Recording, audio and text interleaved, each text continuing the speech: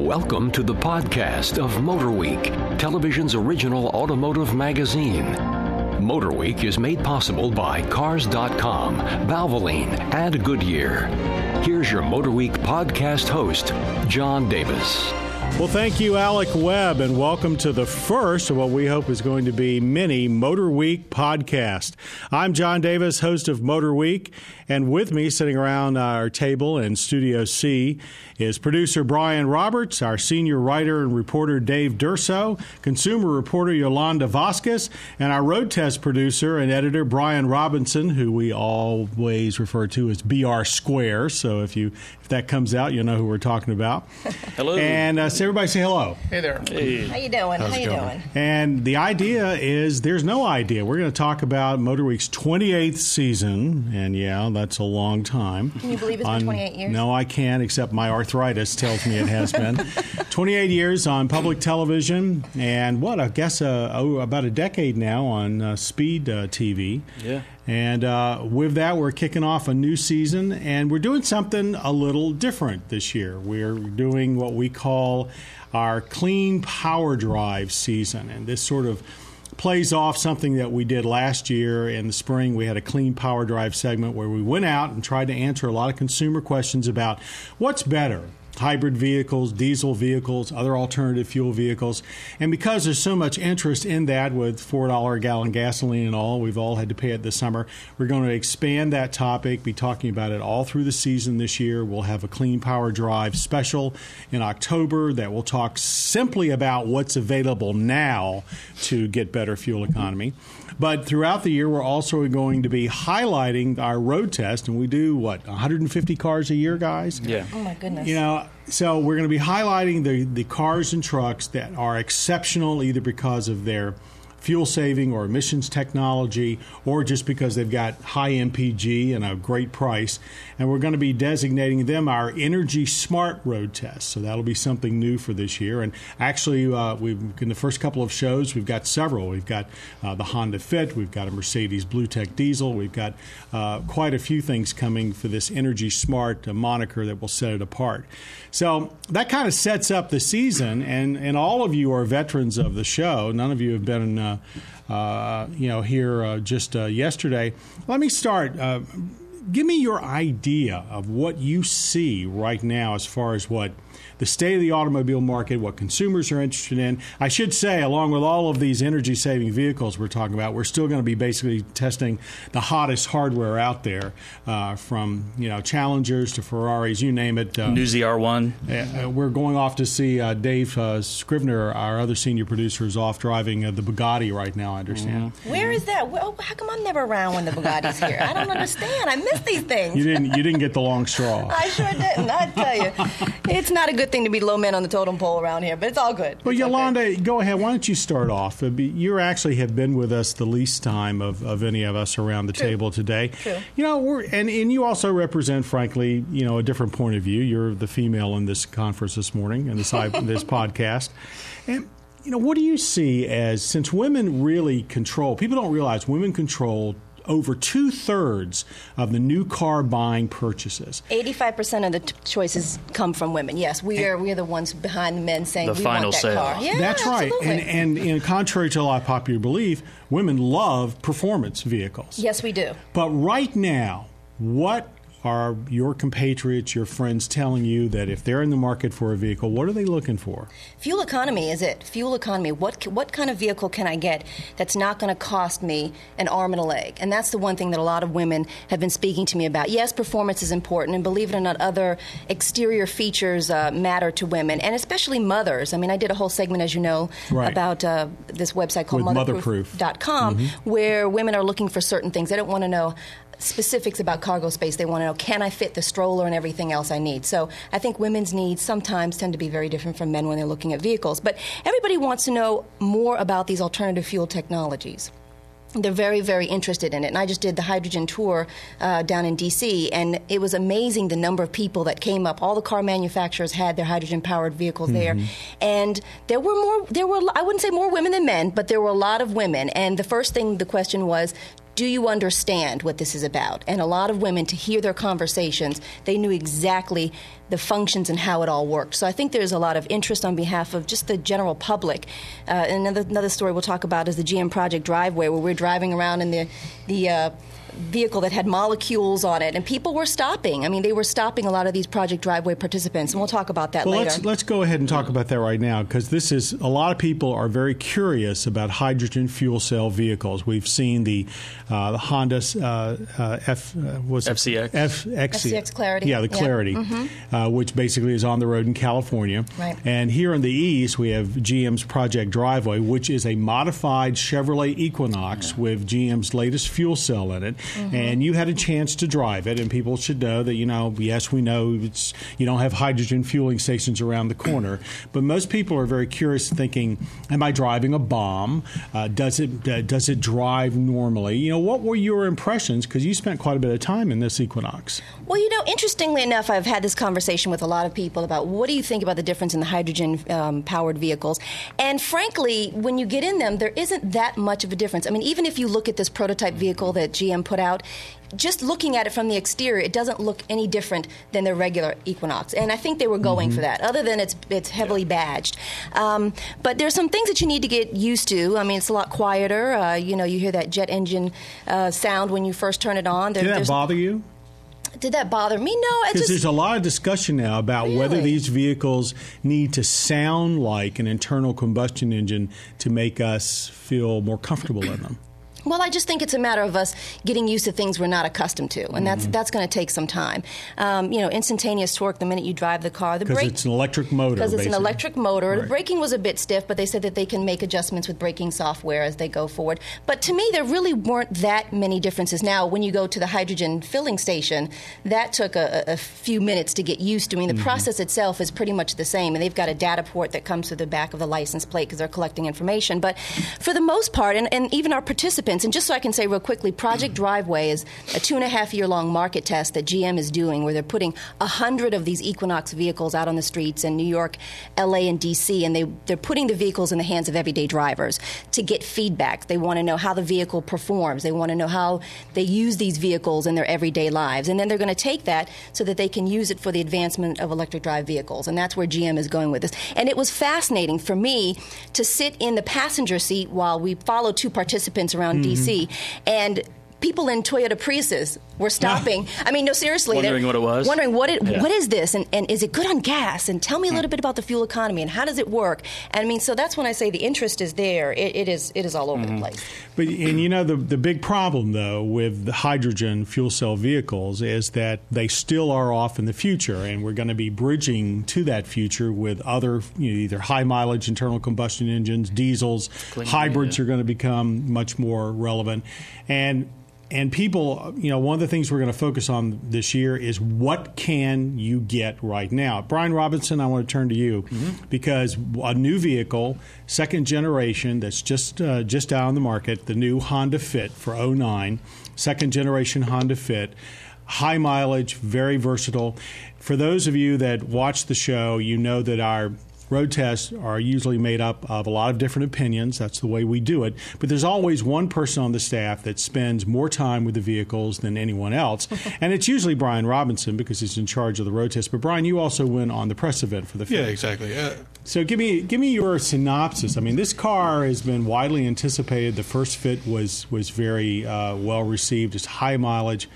Did they improve it that much? Yeah, we gave it our 2007 Driver's Choice Award, and they've only made it better. It's a little bit bigger, it's a little more horsepower, a little more versatile. But about the same fuel economy.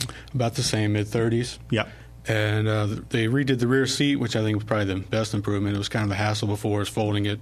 It's much easier now. They call that the magic seat. Magic seat, yeah. And what they do, just put a lever so you only... and my understanding is the lever, since I actually haven't gotten in the vehicle, you push the lever one way now and it all works instead of having to, it's like a Rube Goldberg. And no headrest removal or anything, folds flat. So it's much more efficient. When we did the first test of the Fit, and one of the things we liked about, because we call it our Driver's Choice Awards, is we loved the way it drove. It was fun. Yeah, and it's hard to explain why, because it's not overly powerful and it handles well, but not really that well. but there's something about it. It's very fun to drive, and it still has carries a really that good on balance. Yeah. Is it that Honda DNA? I mean, we've been saying, I can remember for almost decades now, we've been saying, Honda would come out with a new Accord, a new Civic, and you would look at it and say, well, it's bread and butter. But gosh, you got behind the wheel, and there was something about it that just felt great, reassuring. Well, it's so practical and it's affordable too. But fun. Yeah. Well, maybe not quite as affordable. I mean, they've raised the price a little bit. It's almost merging into Civic prices, and I think it starts at $14.5 and goes up to about $18. And you can buy a lot of subcompacts for less. I think Yaris starts at 13, something like that. Just but generally not as well equipped. But still, you didn't see anything with the 09 that would change your opinion. The only negatives, the ride may be a little harsh for older people. They made a big deal about not just for kids, but for people who want a smaller, more fuel-efficient car. Mm-hmm. Coming out of mid-size sedans, I think they might find the ride a little harsh. And also, it gets great fuel economy, but I think the tank's only like 11 gallons. So you got to stop often? Yeah. Fairly often. Yeah. Be careful about the older people comment, because even young people have to drive through potholed roads. I don't want to give, I said at the opening, I don't want to give anybody an opinion, though, that we are going to walk away from basically the core premise of Motor Week, which was always to be the television adjunct to a major print magazine. So we'll be covering the gamut of vehicles this year. So while there's a lot happening on the fuel efficiency side, there's also a lot happening on the performance side, mm-hmm. and one brand that has been making its mark for the last, 5 years now or so, and a resurgence like we haven't seen of any other Detroit brand I can think of, is Cadillac. And the details are out now on the new Cadillac CTS-V. And Brian Roberts, you basically have had the chance to spend some serious time behind the wheel. I'll set you up. When we did the original CTS-V, we took it to Roebling Roads mm-hmm. Raceway in Savannah, the track that we use in the wintertime. And it was the first domestic four-door sedan and one of very few sports sedans we've ever had there that we could run all day at that track and then pile in the back and go to dinner that night. Absolutely. And on what I must say are the cobblestone roads down there in Savannah at the waterfront. Yeah.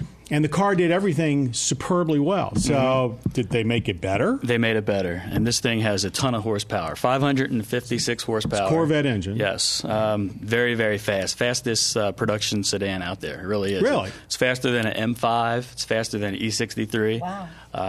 And it's priced like an M3 and a C-Class. So like a performance of an M5, but priced like a 3 Series. Yeah, they haven't announced the pricing yet, but they're thinking it's going to be in the mid-60s. Okay. Which on that ticket, it's a high-ticket area, but that's still cheap when you can look at the performance. Yeah, and the magnetic ride control, it's the next-generation magnetic ride control, which helps with the suspension dampening. It's just incredible. It's really nice. Anything you didn't like? I mean, did you feel like they've improved the styling, they improved the interior? No, the last generation had some wheel chatter when you got on it real hard, suspension, and they've gotten rid of that. It's surprisingly quick. You look down, all of a sudden, you're approaching triple-digit speeds very quickly. We should say, not on public streets. No. At least we're not going to admit to that. Yeah, we actually took it up to the Monticello Motor Club, the new race course up in New York, right outside New York. So spent half a day there. Yeah. Yeah. I know a lot of viewers and listeners, right now, the last thing they want to hear is high horsepower. But the fact is, cars are fun. Mm-hmm. And cars are the stars of our show, and we're going to make sure that even when you're looking at something like the CTS-V, it's amazing. Here's a car that will outperform almost anything else on the road. And when and it probably still, I don't have it in front of me, but I would be willing to bet that the highway fuel economy is over 20 miles per gallon.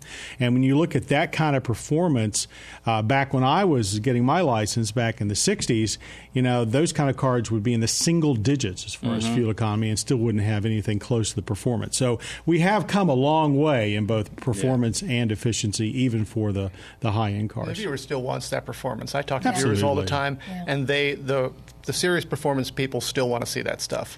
And I think people want performance even in their fuel-efficient vehicles. I mean, we know that Honda is going to be coming out with essentially a sports car that's a hybrid, because they recognize that people want fuel efficiency, but with the electric motor assist, it'll be quick. Right. They still want to know if it's going to get out into traffic, if it's going to get onto that highway off ramp really well, or something like that, or get it emerge real quickly. They don't care if it's getting 50 miles to the gallon. They still have to get up and go with all their gear in it. And speaking of that, David, you are our resident motorcycle expert. I mean, we've got a lot of riders sitting around this table, but Dave is in charge of all the two-wheeling road tests, and we do 3 or 4 bikes a year. But this year we wanted to do something different as part of our Energy Smart road test. We've gotten a lot of emails, and there's a lot of chatter on the internet about three-wheeled vehicles, and I won't quite call them motorcycles, but they are, that where you have 2 wheels in the front, 1 wheel in the back, being substitute commuter vehicles. People think they're going to offer a lot of advantages as far as fuel economy and also ease of parking and all. And you spearheaded our test of 2 of those. And, I know you're a purist, but, what was your general impression? I mean, tell us what we tested and then basically go from there. Okay, we basically went with 2 vehicles. One made by Bombardier, which is the Canadian snowmobile and ATV builder. Mm-hmm. It's called the Can-Am Spyder. And it's really put out there as more of a performance roadster kind of machine. And it's got 2 wheels in the front that are fairly widely separated. They're basically small car tires. I mean, it's got some serious meat on the road. Mm. And it's got one in the rear. It's about 1,000 cc V-twin. So it's pretty powerful. It's basically it's the same engine used in some Italian sport bikes. In fact, it's built by Rotax in Austria, and it's basically you ride it like a motorcycle, but it doesn't drive like a motorcycle. If you're coming straight off a bike, first it doesn't lean. Oh, that's so right. that's a very different thing. So lean. you're really throwing your body into it to get it around corners sometimes. They even recommend you lean out over the front tire to really help, because it won't tip over, but it feels you're feeling that pull of gravity anyway, so you really have to use a lot of body English when you get around corners. It was a little hard for me to get used to. I mean, I ride a Harley, and getting on that thing, it was difficult to figure out the leaning. It's very stable, though, right? Oh, yeah, absolutely. I mean, that's what they're selling these as for non or new bike riders, I guess, is if you're coming out of a car, you won't have the instability that you're used to. Yeah. It feels more like an ATV or a snowmobile in terms of the way you ride it. So I don't know if a new bike rider is necessarily going to jump on this and feel comfortable right away, because even coming off a motorcycle, it's a new technique. You have to kind of relearn how you ride these things. You need a motorcycle license to ride it. In most states, yeah. They're working on getting that changed, but in most states, you still need a motorcycle license to ride it. BR Square, you rode it, right? It was fast and a lot more fun than I thought it would be. So it is. This is kind of a performance vehicle. So. It's fast, and as I recall, fuel economy was in the 30s. So that's really not much better than a compact car. Like a compact car, yeah. It's not necessarily, and I don't think they don't really approach it that way. While, but you look at most motorcycles, a lot of high-performance motorcycles, they're not doing any better. As horsepower keeps creeping up with motorcycles, fuel mileage is going down. But then there's the second one that you tested as well. That is the Piaggio MP3. And one of the weirdest vehicles we've ever tested. That's a scooter. But unlike every other scooter on the market, this one has a pretty complex front suspension that allows the two wheels in the front, right. And they actually, when you lean it like a regular motorcycle or scooter, and the wheels actually tilt as you lean. There's all these little arms and everything under the front end of the vehicle are actually helping you lean the whole thing. So you can basically ride that more or less like you would a normal scooter. You ride it just like a normal scooter. It doesn't feel any different. Until it handles you come like to a stop. scooter.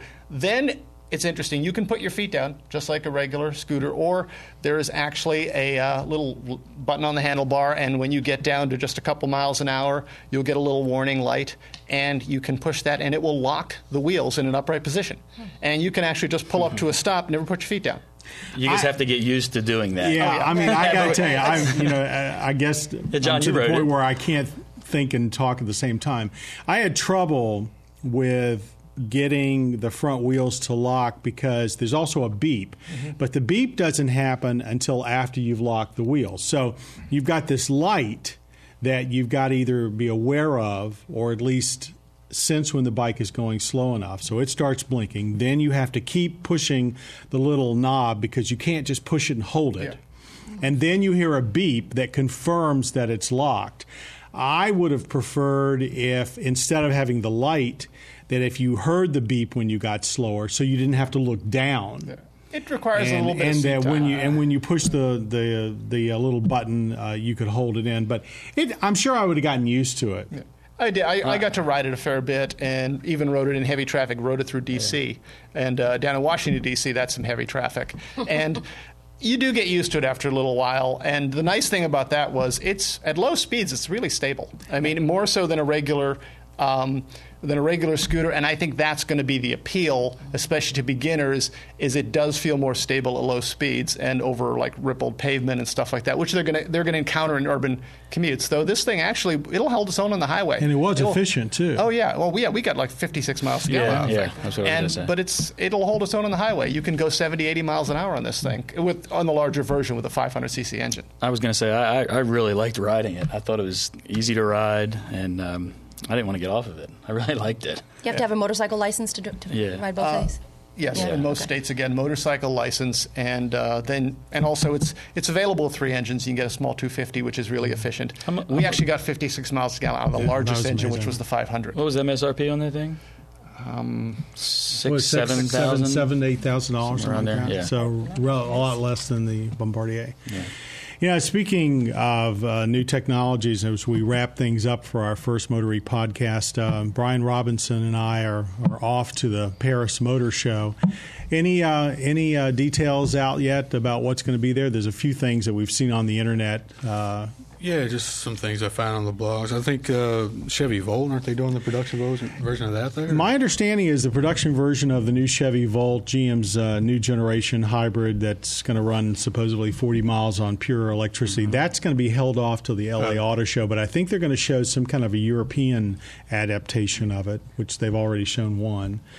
It looks like, though, a very busy show. I know GM has already talked about several unveilings. BMW's got new unveilings, Mercedes. And because it's Paris, we know it'll be a pretty flamboyant show. Yeah, I think the Toyota's got a couple coming out that they had showed earlier, production versions of those. I think Nissan 370Z, maybe. Is that right? Yeah, I think maybe that'll be a good place for it. Yeah, Paris is the big international fall show this year. Last year it was Tokyo and Frankfurt. This year it's Paris. And it really gets the auto show year started off with a bang. So, how did I not see this? Is what I'm talking about. The Bugatti. No one invited me to Paris. I don't understand. You get to go to beautiful downtown Washington. I know. That's what I'm trying to change. Too often, you miss all this. I know. I'm working on it. Well, I hope everybody enjoyed our first Motor Week podcast. I want to thank everybody, Brian Roberts, Yolanda Vasquez, Dave Durso here, and Brian Robinson for participating in what was a lot of fun. We're going to do this real soon.